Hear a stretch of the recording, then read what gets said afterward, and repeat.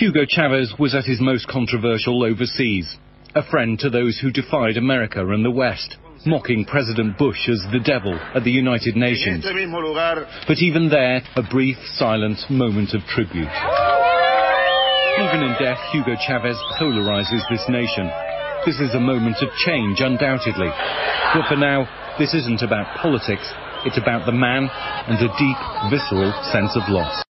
And that was the BBC's Ian Paulo. Your forum at 8 starts just after this. We are asking you, what do you know about what you're putting in your stomach? Vibhakshi's got your news headlines and your news at 8.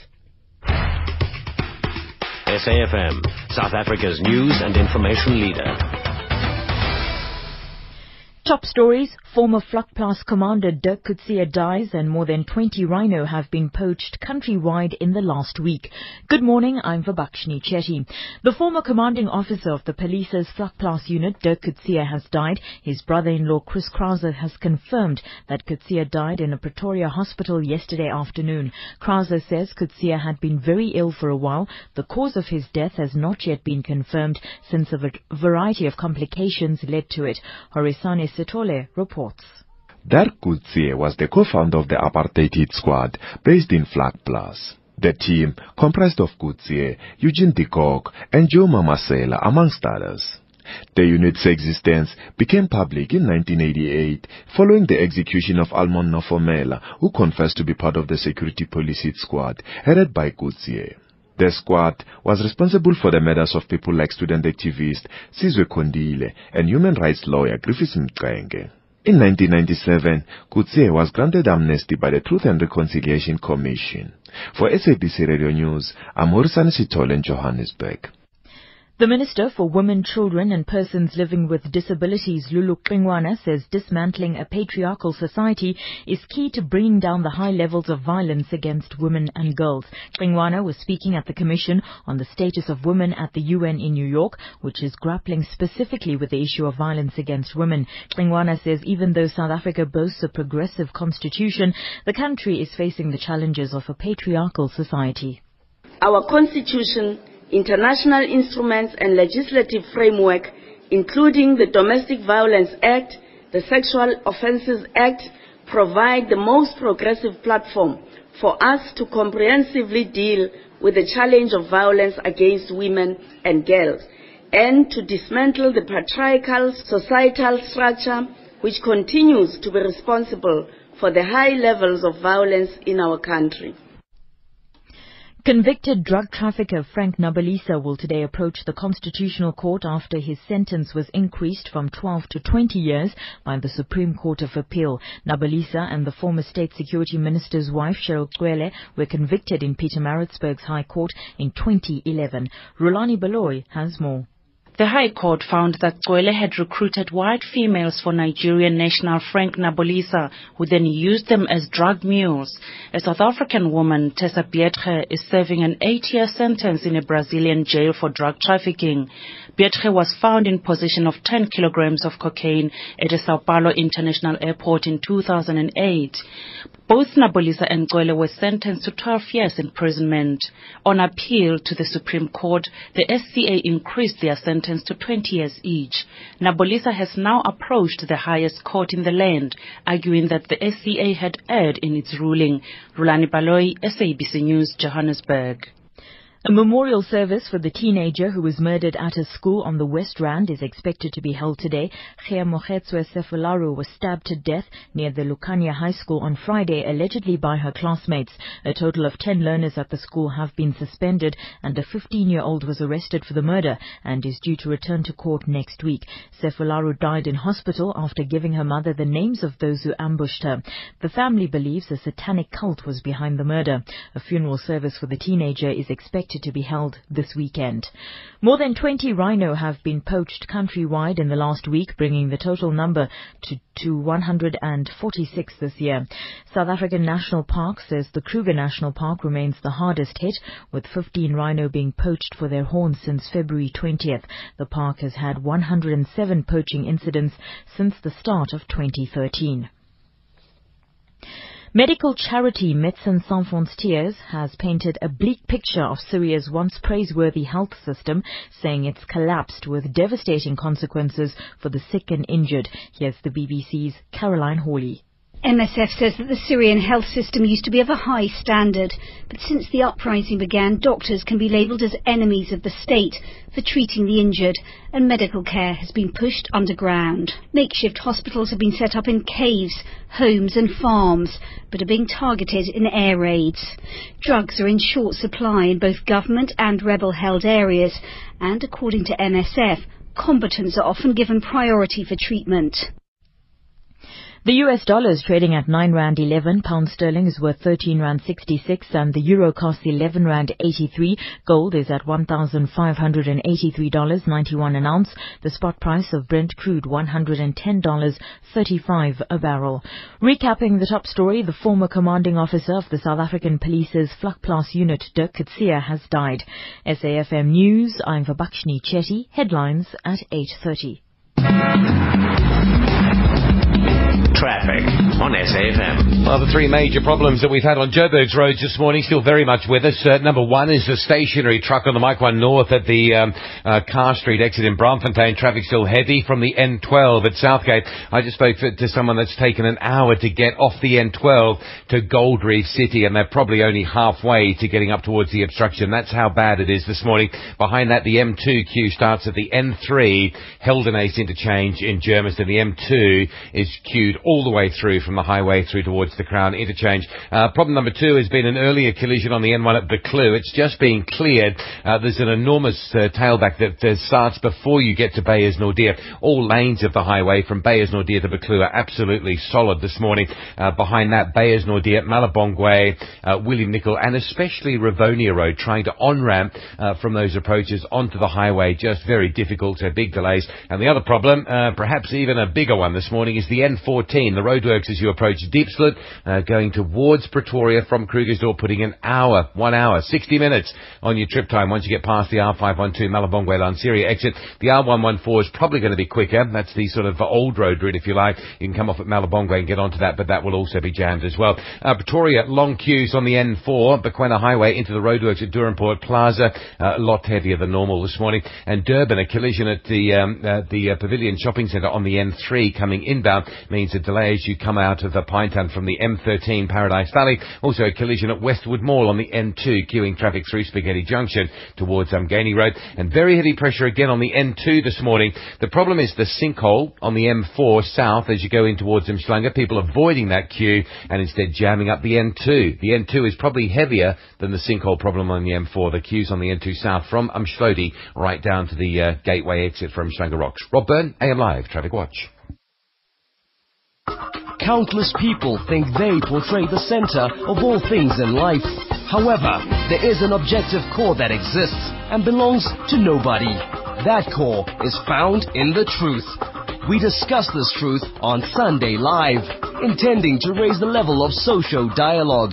Join us on Sunday Live, every Sunday evening at 6 p.m. on SABC1. Brought to you by SABC News. At Enterprise, we never compromise. No donkey, no buffalo, no horse meat. Only the best quality meat cuts are good enough for Enterprise. Don't compromise. Serve Enterprise. It's me, Jonathan, in the Big Apple and bringing you the breaking news. On April 4th, Top Billing takes its shortest journey ever. From Tuesday night to Thursday night. It's not like we're going from New York to London. That's right, just Tuesdays at 8 to Thursday nights at 8:30 p.m. We'll still be taking you around the world in just an hour every single week. We'll just be doing it on Thursday nights at 8:30 p.m. from the 4th of April. See you there. Imagine a city that invests in its infrastructure so that its residents lead an improved quality of life. Upgraded water and sewer networks, more than 6,000 water meters repaired, more than 100 kilometers of stormwater pipes cleaned. A city that introduced South Africa's first bus rapid transit system, Rea Vaya, as safe, fast and affordable world-class transport system, and as some of the most magnificent stadiums in the world. Can you imagine living in such a city? You do. These are just some of the city of Joburg's many significant achievements. Imagine what we're doing for you tomorrow. Visit joburg.org.za for more. Joburg, a world-class African city. It's time once more for the 7th Annual South African Film and Television Awards. And this year, the SABC has garnered a whopping 20 nominations across a range of non-fiction categories. From factual to magazine, music, variety and lifestyle, talk shows and reality. For the likes of The Dr. Mole Show, Gem Alley Crew vs. Crew, Mutswako and Afro Cafe. The hit shows just keep on coming. Tune in to the live broadcast on the 16th of March, only on SABC3. The 2013 SAFTers, brought to you by the SABC, official broadcaster of award-winning content. The Forum at 8 on SAfm. And a very good morning, 10 minutes after 8 on the Forum at 8. I'm Darshan Madli bringing you the show today. Olani Gwalo out of the studio until Monday, so you're going to have to put up with me, the Durban boy. Coming up today, we talk about genetically modified foods. It's a highly controversial topic. It's been getting NGOs, lawyers, governments, and those food technologists hot under the collar. We're going to get them hot under the collar today as well.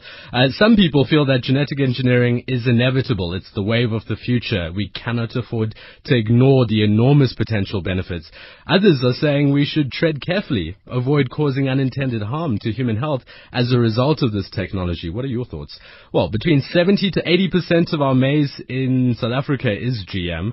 For years, we've also legally been producing GM soya and cotton. In 2011, new regulations were passed into law which required companies to label their food products. The aim was to give the consumers the choice of eating GM food or not. But as our senior reporter Malini Moses has found this week, not everyone in the industry is complying. Consumers may not be aware of this, but genetically modified organisms can be found in a lot of the food we consume daily. Maize and soy are used in products like cereals, milk, margarine, and even bread. The debate on whether GM is good or bad rages on around the world, but our government's stance is clear. Every GM variety that it has approved is safe for South Africans to consume. Not everyone agrees with this, though, and campaigners have been pushing for GM food to be labelled to give consumers a choice. In 2011, South Africa became one of around 39 countries to have introduced mandatory GM labelling. I took a walk through some shopping aisles with Gareth Jones, a researcher at the African Centre for Biosafety, to see if companies are complying.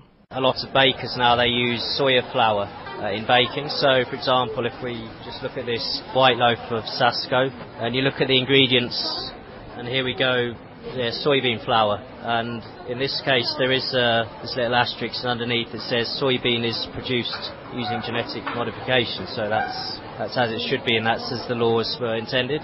However, right next to that we take a white loaf again of Blue Ribbon, and again you'll see on the ingredients this soya flour, but there's no mention at all of genetic modification. Now they could argue this is because it uses non-GM soya, though considering 90% of the soya grown in South Africa is genetically modified, that's very unlikely. The Department of Trade and Industries, Andisa Potwana, says the law on labelling is very clear. It's directly linked to the amount of GMOs in a product. From 1% downwards, manufacturers, producers, suppliers may actually label that the food is GM-free.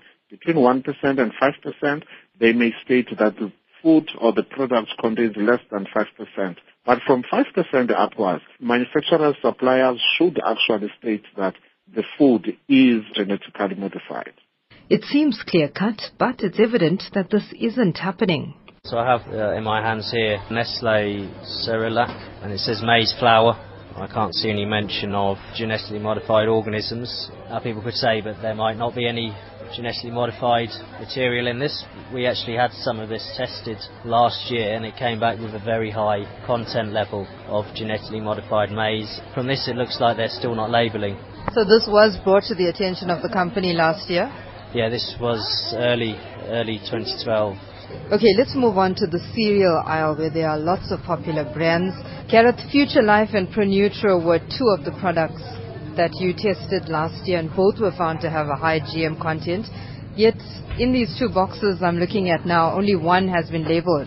Yeah, that's correct. The Future Life says may contain genetically modified organisms. And then we have ProNutro, and there's no mention of genetically modified ingredients, despite the fact the box states that over 80% of the total components of this box come from maize and soy, which again the majority of which grown in South Africa is from genetically modified sources. And your tests proved that both of these boxes had high GM content?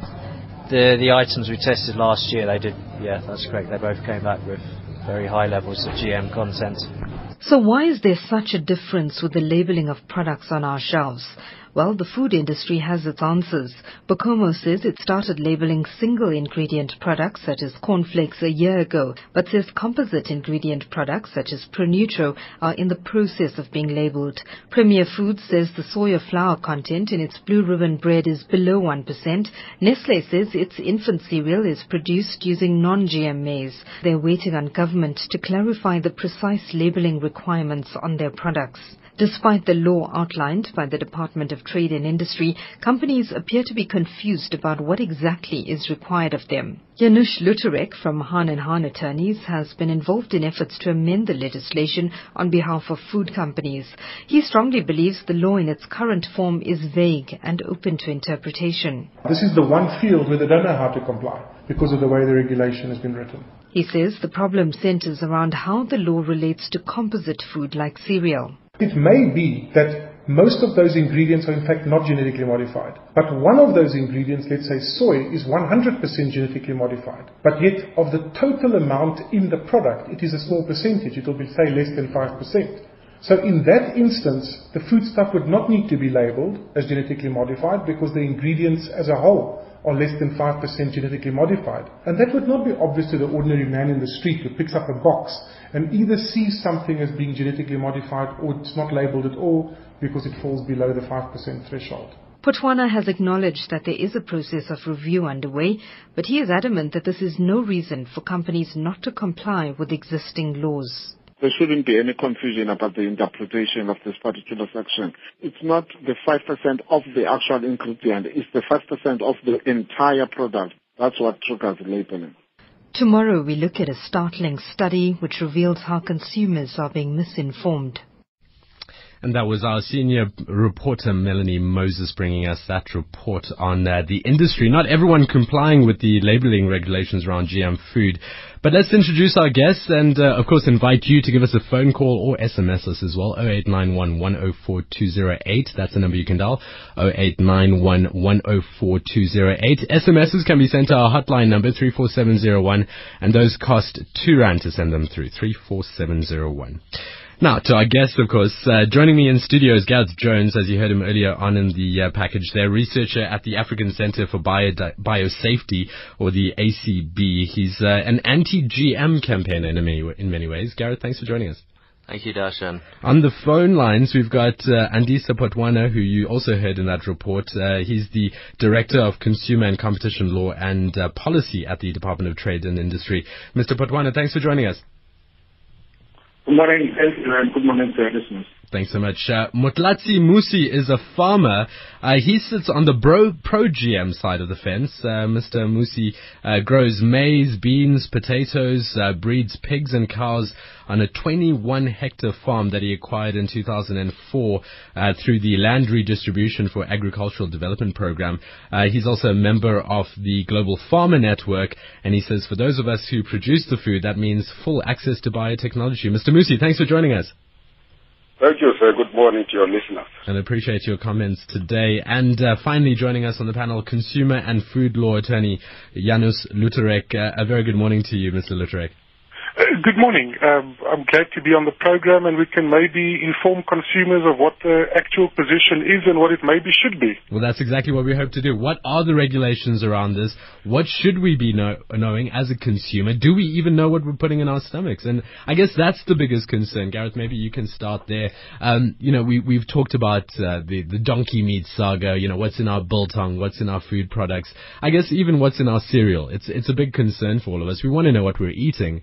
But at the same time, are we told what we're eating? If I'm told that I'm going to eat donkey meat, I think I have no problem. I'll eat the donkey meat. But if you're telling me it's beef and I'm eating donkey, I'm going to have a problem. So it's the same with GM, right? Well, thank you, Darshan. I mean, that's a very timeous event, the whole meat scandal. And what is in our food, and it relates to the whole debate around genetically modified organisms and general issues in the wider food system.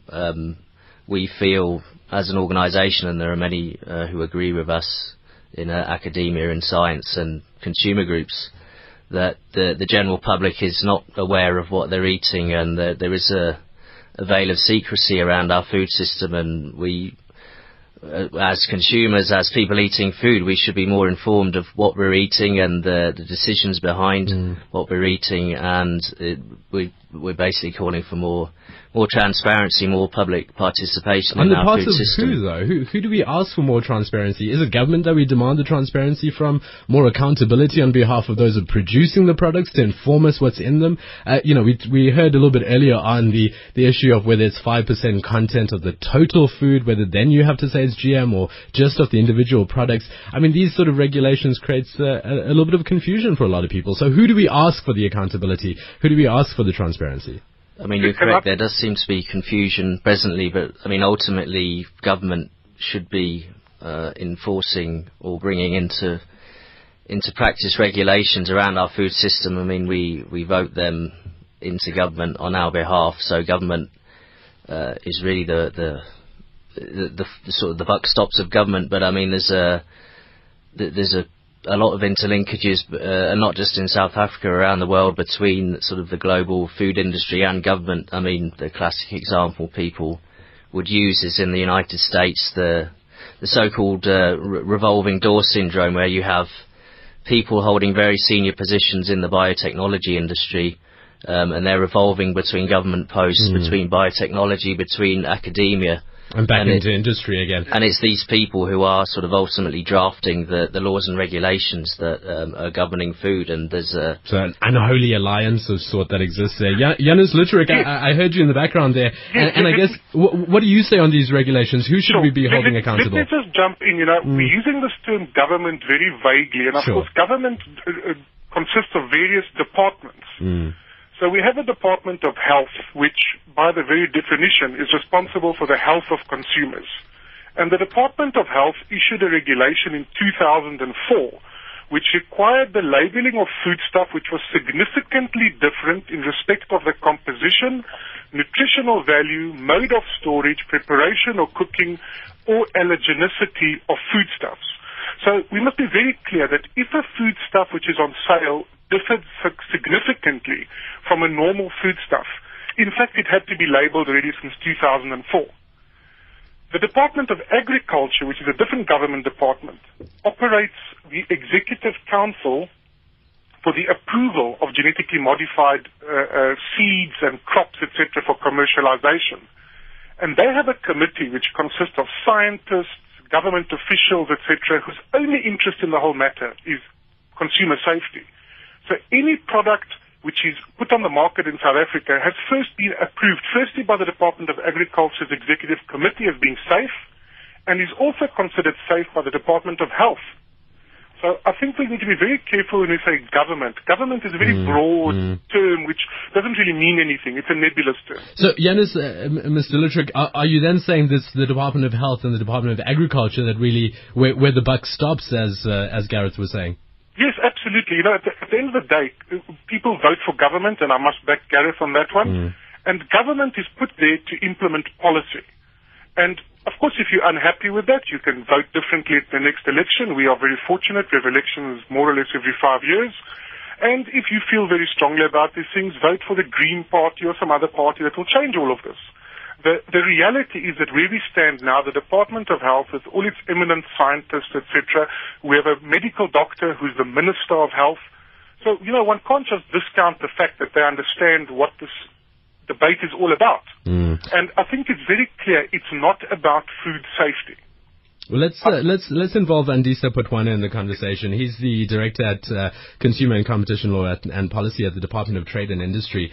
Mr. Potwana, how does the DTI fit into this now? We heard about the Department of Health looking around labeling, ensuring the health of the nation. Department of Agriculture looking at specifically GMO and approving a council to look at this. Where does DTI fit into the mix? Yes, the Department of Trade and Industry's mandate in respect to labeling of genetically modified organisms primarily focus on informing the consumer. And informing the consumer so that the consumer is able to make a choice. Whether there will be people who will say that they do not want to consume genetically modified derived foods. And then there will be people who will actually believe in the nutritional value and other things, and they believe that they should eat genetically modified foods. Our Section 26(4) of the Consumer Protection Act primarily focuses on that the consumer should be aware. Those who may want to eat it and those who prefer not to eat it should actually be aware. And that's where the DTI comes in, and that's what the regulations focus on. I want to also involve Mr. Musi in the conversation. Motlatsi Musi, once again, a farmer who's producing maize, beans, potatoes, breeding pigs and cows on a 21-hectare farm. He's in favor of GM. Mr. Musi, once again, good morning. Do you do anything to inform those who are buying your products of whether you're using GM seeds? Very much so. Every time I sell my green mealies, I tell my customers that the food is genetically modified. And what do they understand by that? How do you explain that to them? Yes, I tell them that the maize has got a gene in it, the protein that is toxic to the pest, the stalk borer. But it is only toxic to the stalk borer. It is safe to consume because unlike the stalk borer, mankind does not have the necessary receptor to bind onto the toxic protein and make them sick. And there is no scientific evidence of anybody on earth getting injured or dying from consuming genetically modified food. As compared to organically produced food, I think GM seeds are safer. Mr. Musi, what's the value in producing a GM crop for you? Why would you choose to produce GM foods rather than a normal crop, if I can call it that? It is safer for me because I do no longer spray pesticides, which would normally affect us through inhalation at times. It is also safer to the environment because when spraying pesticides, sometimes at a later stage, because this pest comes 4 times in a planting season, and at times you are not even able to drive in with your tractor. Earlier on, I don't remember whether it was during the 60s or late 60s, it was shown on one Africa's newspaper that spray-on pesticides are affecting the non-target species, such as frogs and birds that are nestling in the trees. During the 60s, when we were moving away from organic production, an environmentalist was seen. I saw it on this Africa's magazine. I don't remember if it was Landbouw Weekblad. Sure, Mr. Musi. Or Fatherland, but that environmentalist wearing protective clothing after the planes broadcast the spray on, even a rabbit was affected. How much has this really improved your yield, though? So, were you producing a normal crop before, and has this improved the amount of food that you're producing on the farm? Yes, you see, because the pest, once the fields are infested, the crop is damaged and is not growing to the fullest. So how much do you think? Would you put a percentage on how much more food you're able to produce? When we were doing analysis, it worked out a 34% increase. And of course, in a country like ours, where of course food security is a concern, increasing our yield is quite important. Andisa Potwana from DTI, as you heard, Mr. Musi there says he does inform his customers that he's selling them something that's produced through a GM seed. But is he required to do it, or is there somewhere else along the value chain that is supposed to inform the customer?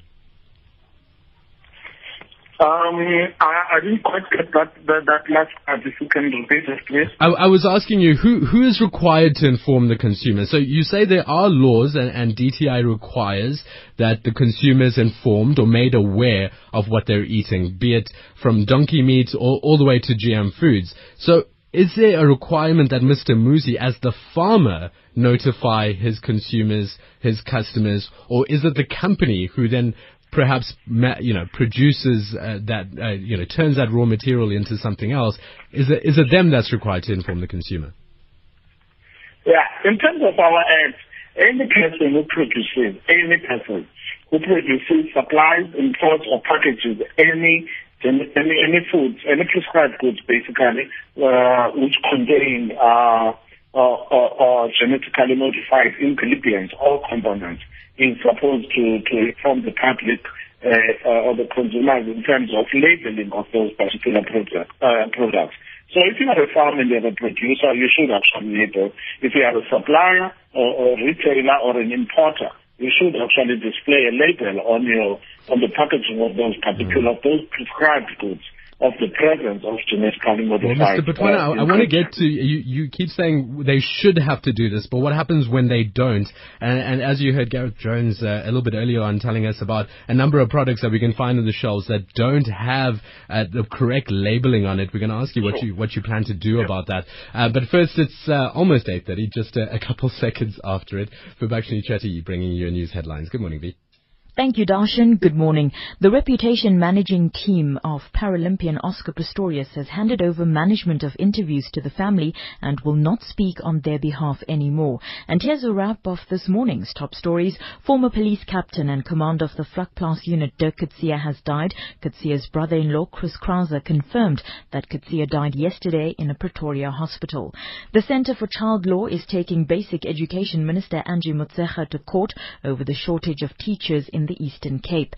Independent political analyst Wahid Patel says the Transport Laws and Related Matters Amendment Bill, which gives effect to e-tolling in Gauteng, is likely to take the same route as the Protection of State Information Bill. And Kenyans may know tomorrow who the winner of Monday's presidential election is. The Independent Electoral Commission admitted that the electronic tallying system faced technical challenges which forced them to revert to manual counting. I'll be back with a full news update at 9. Traffic on SAfm. Yeah, very good morning. Good news from Joburg. The N1 going north, the obstruction and the accident before the Buccleuch interchange has been cleared away. There's a backlog of traffic still to clear from around about Beyers Naudé. Beyers Naudé up to William Nicol is the real heavy stuff now. After William Nicol, up through Rivonia and into Buccleuch is eased up nicely. Still a major problem south of Joburg with the stationary truck on the Mike 1 North at Carr Street. We spoke earlier to a motorist. Took an hour to go from the N12 to Gold Reef City. I've just spoken to someone else that said an hour and 45 minutes to clear that obstruction coming off the N12 and moving all the way up the M1 to Braamfontein, hour and 45 minutes. Behind that, the M2 is just under enormous pressures. The M2 queue starts at around about the N3 cement factory. From that point, you queue up into the Heldon Ace and then all the way along the M2 into the Crown because you're also caught up by that truck that's blocking the lane at Carr Street. The option this morning would be just to continue up the N3 past Heldon Ace into Galulis and then from Galulis ramp onto the R24 down through Eastgate, Brewer Kensington onto Broadway and go into Joburg that way this morning. Other motorists will be doing it. It will be slow, but it'll get you in a lot quicker than the M2. Problem number 3 has been the roadworks on the N14 towards Pretoria just before Diepsloot. It's still somewhere between 45 minutes and an hour to clear through that queue. The R114 parallel route is going to be busy, but you can get onto that and probably get through from Malabongwe Drive up to Diepsloot certainly quicker than you could on that N14. Traffic lights an issue this morning on the January Masiela Grasfontein Road junction in Pretoria, so delays continue there. And just to note, toll fees, as we were warning earlier this week, toll fees around the nation have gone up, and some of those suburban toll plazas have been noticeably busier this morning, including the N4 Pretoria, the Durbanport Plaza, Marion Hill going into Durban, and the Gosford Plaza on the N17 in Joburg. I guess motorists just scrambling for that little bit of extra change to meet the new price. Just back to Pretoria, the N1 Linwood Road to Storham Falls very heavy. A collision in Durban a little bit earlier at the Pavilion on the N3 is being cleared, but it's backing up traffic back into the Paradise Valley interchange coming out of Pinetown, and both the M4 and N2 routes into Durban from Umdloti are both busy. The M4 because of the sinkhole towards Umhlanga Rocks, the N2 because of the traffic diverting away from the M4. Rob Byrne, AMLive Traffic Watch. Hi, I'm Jeannie D to tell you that April the 1st is still April Fool's Day. And any news announced on that day should be treated with a pinch of salt. April the 4th, however, now that's a different story. April 4th is the day that top billing moves from a Tuesday at 8 to a Thursday at 8:30. We'll still be bringing you the best of the good life from wherever in the world they're living it. Still on SABC3, but now we'll be doing it every Thursday night at 8:30 from the 4th of April. Have you tried booking accommodation online? Booking online means the best rates and widest selection, but which website can you trust? I found that travelground.com is the easiest way to find and book accommodation online. And with their great customer service, you can rest assured that you're in safe hands. So whether you need a hotel in Sandton or a great little guest house in Franschhoek, go online to www.travelground.com. Travelground.com, the easiest way to find and book accommodation across South Africa. Your Saturdays. Welcome to Jamrock. Jamaica is wild.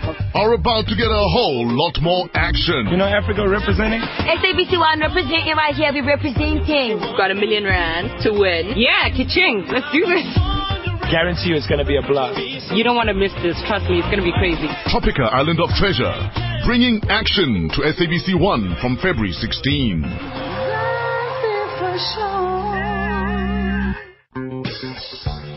Join me, Hilton Tarrant, every weeknight at 6 for the SAfm Market Update with MoneyWeb, with breaking business news, expert analysis, investment insights, and the story behind the story. We're helping you make sense of the markets and your money. That's the Market Update, weeknights right here on SAfm at 6. If you are the one with hope for tomorrow, with an appetite for change, with passion for your country, join us in our drive to transform our society and nation. The new age, for a new perspective, for a positive outlook, for a united South Africa. The new age, one country, one paper. Get your copy for only R3.50. The Forum at 8 on SAfm. So, did you get a good breakfast this morning, or did you get some genetically modified food? Is it bad? Is it good for you? That's part of the conversation that we're having today with some experts who are joining us. Gareth Jones from the African Centre for Biosafety and Anti-GM campaign are talking to us today. Andisa Potwana is from the Department of Trade and Industry talking to us about labelling laws around this. Mutlatsi Musi's pro-GM farmer talking to us about the benefits of growing genetically modified crops for him as a farmer. And Janus Luterek is a consumer and food law attorney who's helping us understand what the regulations say, but also what can we do if a product is labeled incorrectly. We'll speak to Janus shortly, but of course let's get to some SMSs and your phone calls. If you'd like to call us, 0891 104 208, 0891 104 208. SMSs 34701, those cost R2, and the lines are open right now. I'll read some SMSs before we go to the lines. This one comes in from Derek. GM foods must be clearly labeled so we can avoid it. Nature's way is the only way. Kez writes, it's time to catch a wake up. No to all GMO. I won't eat millimeal anymore. It causes cancer in rats. The virus used to transfer the gene has now been found in human blood, so our worst fears have come true. The virus can be transferred to humans. Monsanto will have worldwide control of our food. Already they're trying to outlaw organic farming in the States. A nightmare in the making, says Kez. Aaron in Sea Point writes, GM foods like cholesterol are silent killers. Their destructive effect takes 25 years to show. Thus, they need to be tested for 25 years. Our government has allowed 3 months of testing, says Aaron. And one or two more. We are killing original nature. We should have zero GM junk in our food, unsigned. And GM is not food, it is junk. Bring back natural foods, unsigned. Peter Wiley in Grahamstown. And then we've got Eddie in Fitzburg, who's also called in. Peter, good morning. Hi, is that Darshan? Darshan, that's right. Hi, Peter. This is Eddie. Darshan, this is Eddie. Hi, Eddie. Hi, how are you doing? Good. Wish you a good day. Listen, this is a fantastic, important subject. I'm a farmer, and I want to talk 100% against GMO. Let me tell you, sir, I refuse to plant that stuff on my farm. Of course, it's easier. You plant, you close the gate and all the worms, and guess what? And all the bees die as well. Listen to me. This is poison. We must ban the product. If not ban it, it must be labeled with red. Poison for the human system. You know what? When I go to my mealies, I grab one. I'm a farmer, man. I don't have time to cook. So I go to the land, pick a mealie and eat it while I'm plowing, working my land. I eat it raw. I go to my neighbor who's got the GMO products and I eat these. Eddie, I want to ask you something. As a farmer, Eddie, I want to ask you something. You know, one of the challenges that farmers face in this country is the rising minimum wages for your workers. You're facing, steep droughts in many cases. Water's a real insecurity. You're also having issues with, with the land as well, trying to find the proper land and the proper equipment and capacity. One of the things that GM offers is to lower your cost of production by increasing your productivity. Is this not something that you would look at? Oh, for sure, friend, but let me tell you, our air is already questionable. We don't even talk about our roads. Our water is questionable. Our sewerage is going mad. So we got to just add another nail in my consumer's product. Do I really not care about our consumer? The consumer is of paramount importance to me, my friend. I want to deliver a very good product that this guy not live 50 years, 150 years. We've got to do this. Of course, Eddie, it's easier to close the gates, but we can't do this, Hassan. We've got to go with nature. I promise you, all my bees are dying on my farm because all around me the farmers have planted millions and millions of plants which are GM, and that worm comes and it dies immediately. I've got to go Eddie, now thanks. and fight because worms on my mealies. Eddie in Vicksburg, thank you very much for calling in. Peter Wiley in Grahamstown, he says the population needs food. Peter, does that mean we need to be growing GM crops? Well, exactly. Now, look, Eddie's going to be very upset with me with what I say. But I'd like to ask your guests there, what is not genetically modified today, apart from the fish in the ocean? Because the cows that produce my milk, if I didn't genetically modify them by using artificial insemination, this is just a simple example, we would not make a living on our farm. And the maize that you grow, I mean, when it was first discovered, it was a little crop. Cabbages, for instance. Everything that we eat, it has to be. If you're going to have the population, what is more important to us today? The survival of this planet or the few cranks who want to talk about the harmful effect? Who's ever been harmed? That's another question. Who's ever been harmed by genetically modified food? And what is not genetically modified today? As I say, apart from the fish in the ocean. Great. Peter, thanks for calling in.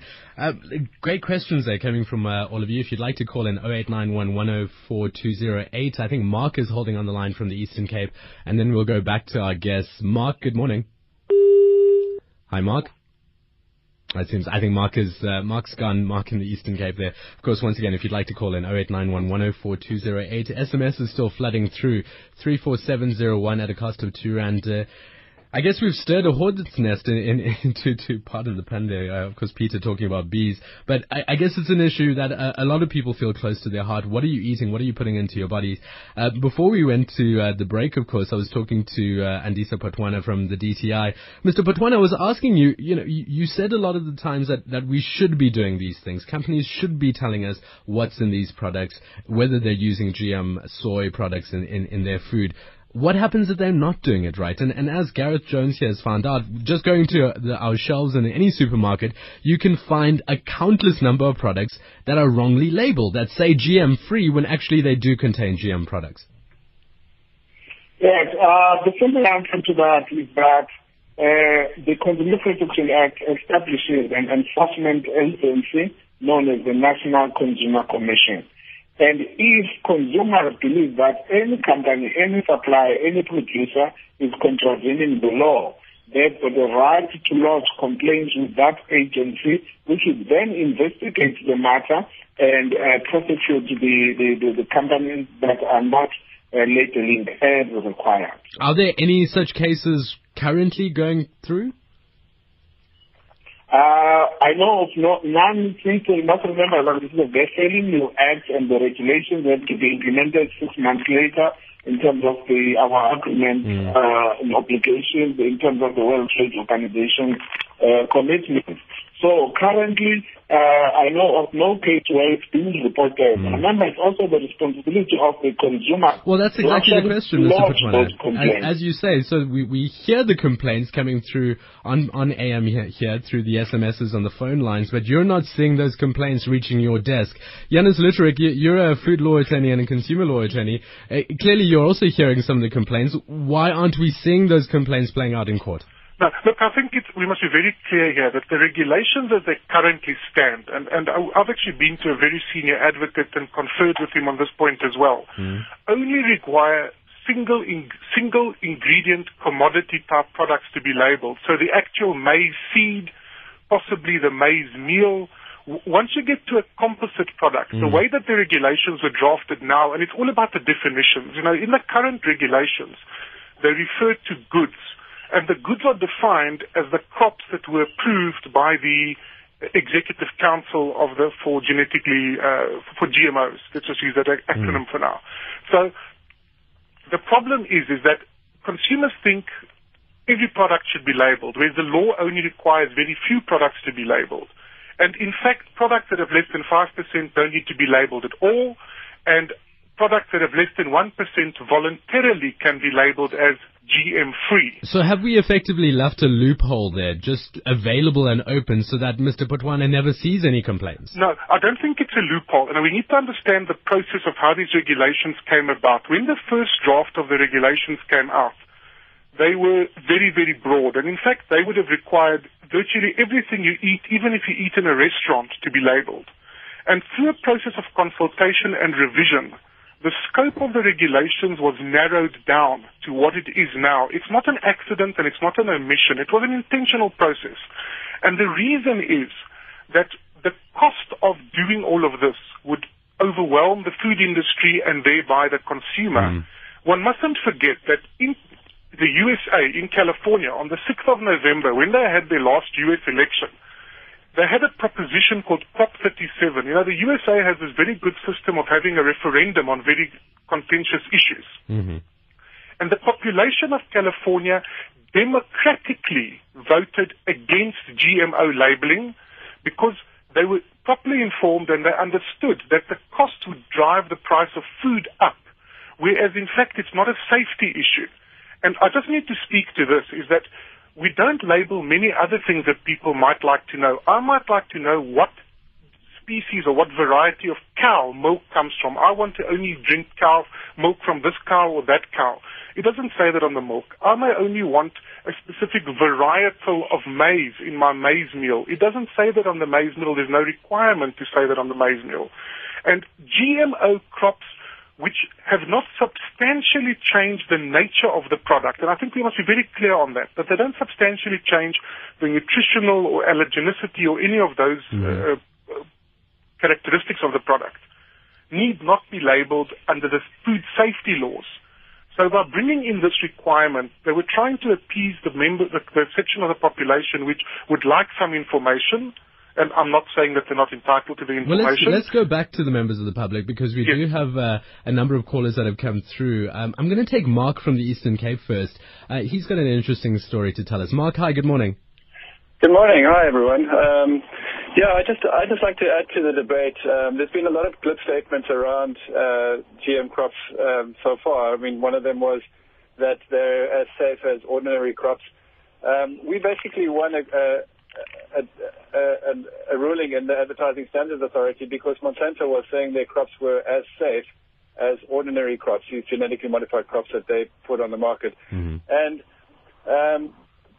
there was a lot of evidence to show that it's not. I mean, there was, there's been so many different studies that have come out from independent scientists, not the ones that Monsanto uses when they make their submissions to government. Saying Mark, when you say we won, who's we? Well, I wanted, I basically complained to the Advertising Standards Authority that Monsanto was wrong when they said the food was just as safe as ordinary crops. And the Advertising Standards Authority, under the doyen of corporate justice, Justice King, he basically ruled that it was not as safe, and Monsanto is no longer allowed to advertise that their crops are as safe as ordinary crops because there is so much overwhelming evidence that there are all sorts of issues. If you look at even in the production of these crops, the farmer is saying that you don't need to spray as much, but actually you need to spray a lot of pesticide, and the pesticide that you're using is Monsanto's patented Roundup Ready herbicide. Well, Mark, thank you very much for calling in. All of the GM crops are actually designed to be sprayed with Roundup, and Roundup is linked to all sorts of diseases. And it's a systemic pesticide. This means it's not like a surface pesticide that you spray on the outside, but the herbicide that they use for genetically modified crops actually enters into the food, into the crop. No amount of washing or cooking can get rid of it. It's in your seed, it's in the fruit, and that's the problem with this is that it's actually having an effect not only on the farmer who's spraying the glyphosate, not only on the residues going into the water and the effect that it has on aquaculture and Mark, we're going to have to leave it there with you. Mark in the Eastern Cape, thanks for calling in. A number of other callers coming through. We will get to the lines. I see Precious, Mike in Durban, and Edward. We will get back to you just shortly. I want to get to this question that Peter raised a bit earlier on. Gareth, if you can help us. Gareth Jones, again, from the African Centre for Biosafety, the ACB, and he's a researcher there. What's not GM? Are there things that we can find on the shelves that are not GM, or is it only whole food? And what's the harm? Who's been harmed?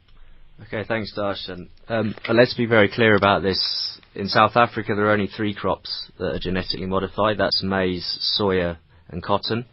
And if you look at the global picture, it's also maize, soya, cotton, and canola. They're the major crops. In places like Hawaii, there is some papaya, but as far as I know, it's not for export or... and the caller was correct in some ways. We do need to sort of look to improve our crops and raise yields and improve them against disease and pests and so forth. These 3 products can be found in a wide variety of things on our shelves. That's correct. Right? So, can I just finish? Farmers have been doing crop improvement in their fields for the last 10,000 years. Over the course of the 20th century, a lot of this work was transferred to sort of scientific laboratories, but even today, you speak to many independent agronomists and specialists, and they will still tell you that the most effective means of improving crops, whether that be for yield, whether that be for insect resistance or for disease resistance, is through conventional breeding programs. And we've covered a lot of issues, and it's a very complex issue. The idea of the US vote was brought up, the Proposition 37, and it's true it was defeated by a very small margin, but that was not before the biotechnology and food industries spent the best parts of $50 million We are running out of time, Gareth. I just want to get to this issue. Who's been harmed? Is there one example of someone we can say who's been harmed by GM products, who's had this sort of consequence, except for the rat study, which I know came up through SMS? At the moment, there is no evidence, but there's no evidence because there's been no research. To go back to the US, where this has been growing the longest and it's most embedded in the food system, there's no labelling. So how on earth could you begin to construct a long-term population study of what the impacts of GM food is if no one is aware they're eating GM? There have been a number of independent sort of animal laboratory studies, a very recent one in the end of last year, and this was conducted over 2 years of a laboratory rat, which is the lifespan of a laboratory rat, and there were found to be some very severe implications of consuming the GM maize that they tested over the lifespan of the rat. Now, industry at the moment, they will present at best a 3-month, what they call an acute, a short-term toxicology study, and the European Union has just made 3 months mandatory. We believe it should be a lot longer because, for example, if today you go outside, you smoke a cigarette, you smoke a box of cigarettes, and you never smoke again, is that going to be harmful in the long term? But if you go outside, if you smoke cigarettes for the next 5, 10, 20 years, then there is a implication for harm, and that with the whole GM debate, there has been no sort of long-term studies done into this. So, Gareth, we're going to wrap up with the callers shortly, but let's go to our lines as well. Precious, you first of all in Johannesburg, you're an anti-GM person. Hi, Precious. Hi, the Durban boy. How are you? Good, thanks, Precious. How are you doing? Well, thanks. No, I know of studies that have been conducted. One I could quote. It was published by Forbes magazine on the 7th of December last year. it was a GM safety study by a French company. It was a 2-year-long study because, other studies have... No, they found that the GM fed rats, suffered a high rate of fatal cancers. And besides that, in 2011, there's a hospital in Canada, Sherbrooke. They tested pregnant women. They found that 93% of all tested pregnant women, they were tested positive for a Bt toxin, which is from the Monsanto corn, and 80% of the fetuses also tested positive. Precious, thanks for calling in. We're going to have to rush through the lines. Unfortunately, we are running out of time. Mike in Durban, you have some evidence against GM. According to Polluted South Africa, it's Mike Bloxham, a pollution activist from Durban. I'm going bananas. Right. You don't have to label genetically modified bananas. You can see them. The supermarkets are throwing away piles of bananas. Open them up and you'll find the same mark on every second banana. So they're saving on the labeling. Mike, thanks for calling in. You can see them visually. Have you seen them? Thanks, Mike. I appreciate that. Let's, like I say, go through the lines very quickly. We're going to ask you to be as short as possible. Edward and George.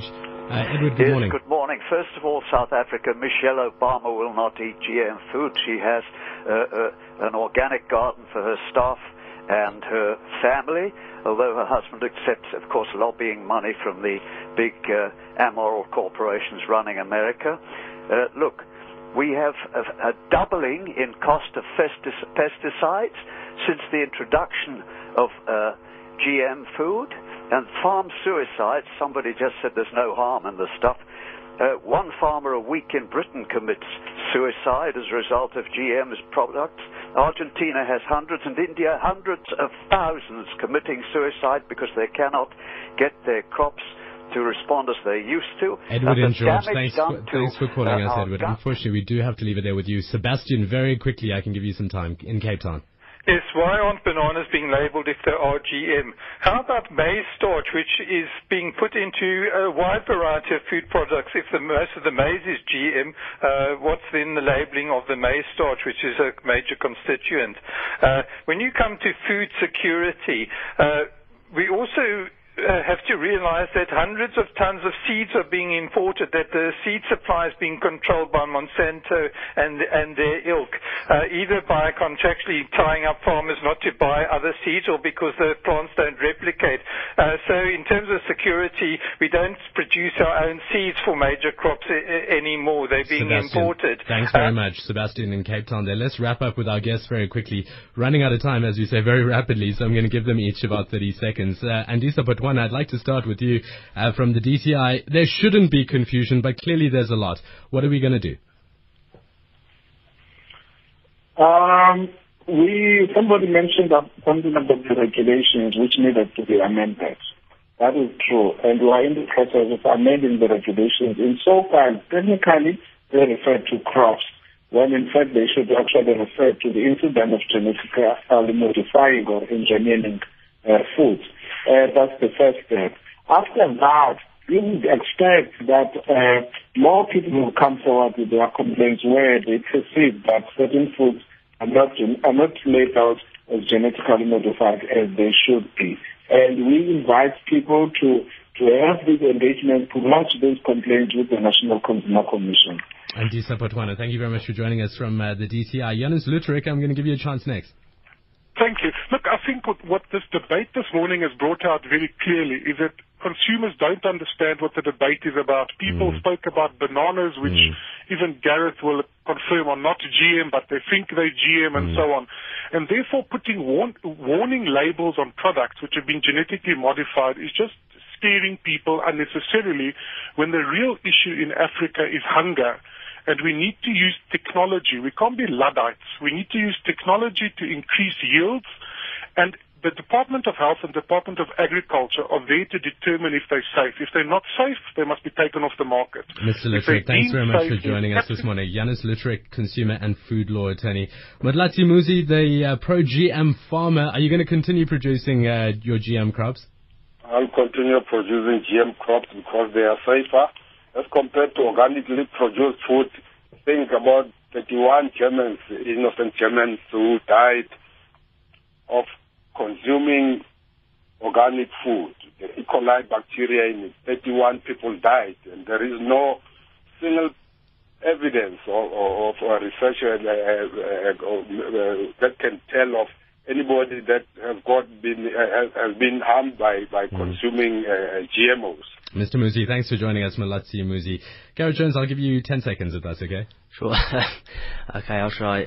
Just very quickly, I mean, the fact we're against GM, it doesn't mean we're anti-technology. We do need research. We do need science to overcome food shortages in Africa. But as has been the evidence on this program, there are many issues that contribute towards food, sort of security, food sovereignty, and I think it's a mistake just to look at it through a purely technological lens. So we're hoping the labelling will start a genuine sort of conversation between the public, between scientists, between farmers on the best way forward. Hope the conversation continues around the dinner table perhaps tonight. Researcher at the African Centre for Biosafety, the ACB, Gareth Jones.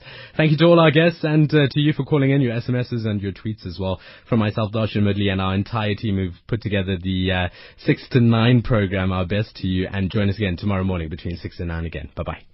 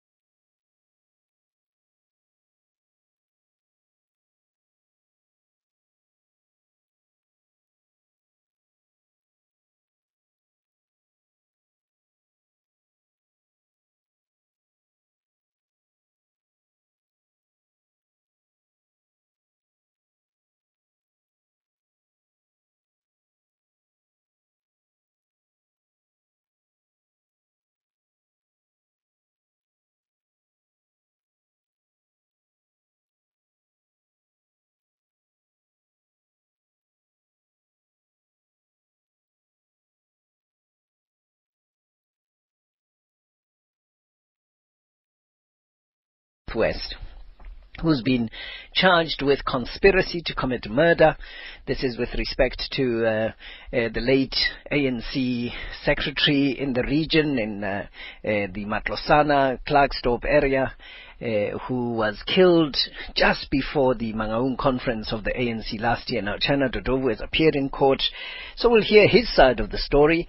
He has said, and yesterday, you remember, Sanda Mataunyan was telling us in the news that he's been suspended, and Chana Dodovu has had his own press conference. He said there is a process of cleansing, of removing people, of purging. No, not cleansing.